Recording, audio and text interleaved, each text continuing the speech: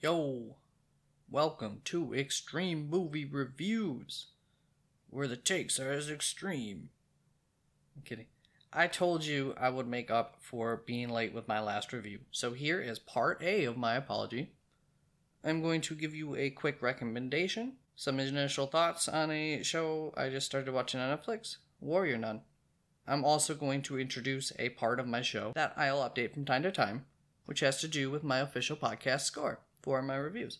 First, I would like to ask that if you enjoy my content, you let one friend of yours know about it. Currently, I am prioritizing growing my library over growing my audience, but I don't make this content just to listen to it myself. I'm making content so that way people can enjoy it, and so that people can find other content that they may also enjoy or avoid something that they may not have enjoyed if they had listened to it previously. If they were to have listened to it. Alright, let's get to the fun part. There's a show that many of you have seen advertised on Netflix, and it is currently featured as a top 10 item on Netflix. Talking about Warrior Nun. I'm 5 episodes in, which is halfway through the first and only season so far. The show is rated TV mature, which is a fair rating for it. I'd give the show 3.75 stars with a thumbs up out of 5 stars. 3.5 felt a little low, 4 feels a little high, although maybe it's not. Hence the extra thumbs up though. If you're not into it by the end of the third episode, I'd say that you're pretty much safe to ditch it at that point. The show's kind of set itself up by that point. You know what it is. On a technical level, the show is better than average on every level, I would say. So a few quick observations. The action scenes are done well overall. They don't sit there and cut to create the illusion of action. They usually stay on shots long enough for us to see some cool fight choreography. I'm not saying there's zero cutting being done, because there definitely is a decent amount of cuts in some fight scenes. But what I'm saying is that it appears that these people on screen are actual martial artists and or are at least well trained by real martial artists. So there is some cool fight scenes and some cool choreography that's going on in this show. The writing is very simple and yet complex and well done. What I mean by simple is that the show spoon feeds you everything and sets everything up to obvious extents. Those are writing tactics that I would normally bash 90% of the time when critiquing a movie or a show. But not in this case. There isn't much room to question motives or why characters act like they do. They lay everything out on the table for viewers. They even use the main character's internal dialogue as a narrative tool. I would argue that they use her inner dialogue as a narrative tool in two separate fashions. Sometimes her inner dialogue is popping in and out within the actual story, very similar to how I sometimes pop in and out of my own reviews. The second way they use her inner dialogue is to push the larger storyline. So her inner dialogue is used at a micro and a macro level for the storytelling in this show, which I like. I think it's cleverly done a lot. I do think they've overused her inner dialogue at times in episodes 4 and 5. So I hope they don't lean on that crutch too much and they continue to visually tell the story well throughout the series like they have so far. So that's why the writing is simple. It's pretty damn straightforward, and they really do spoon feed you how you should be feeling about things. But remember, I said it was also complex, because they are constantly moving the story and it's constantly evolving.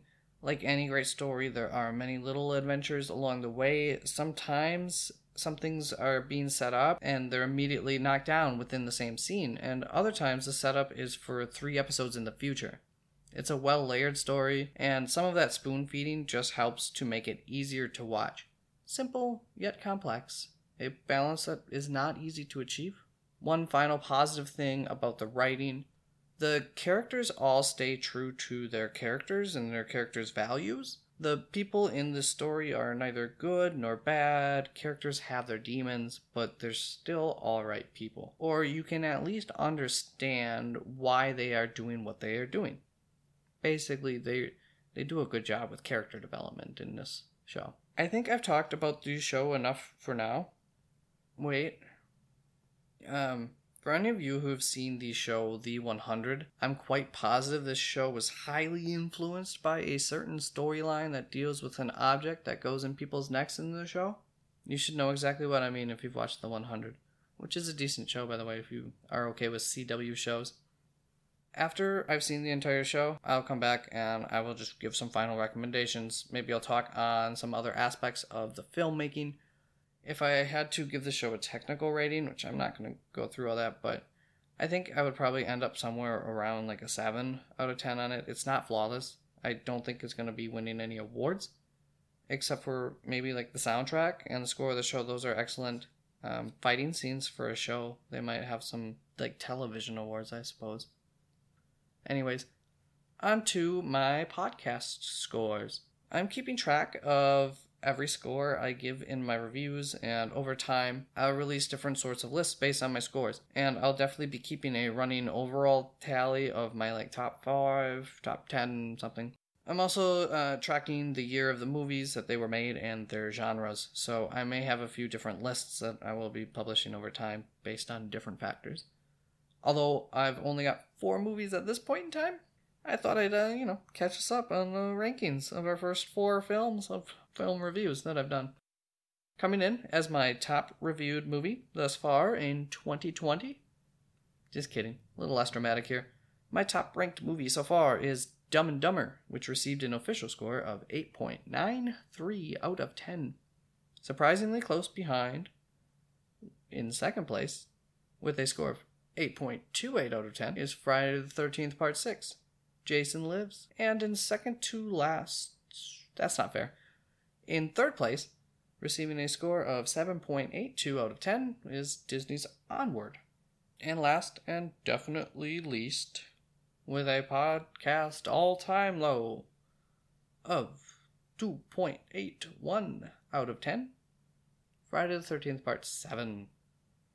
So, my top 4 go in order of Dumb and Dumber, Friday the 13th Part 6, Onward, and Friday the 13th Part 7. I'm trying to teach myself to recap things better. Have a nice weekend, guys. Peace out!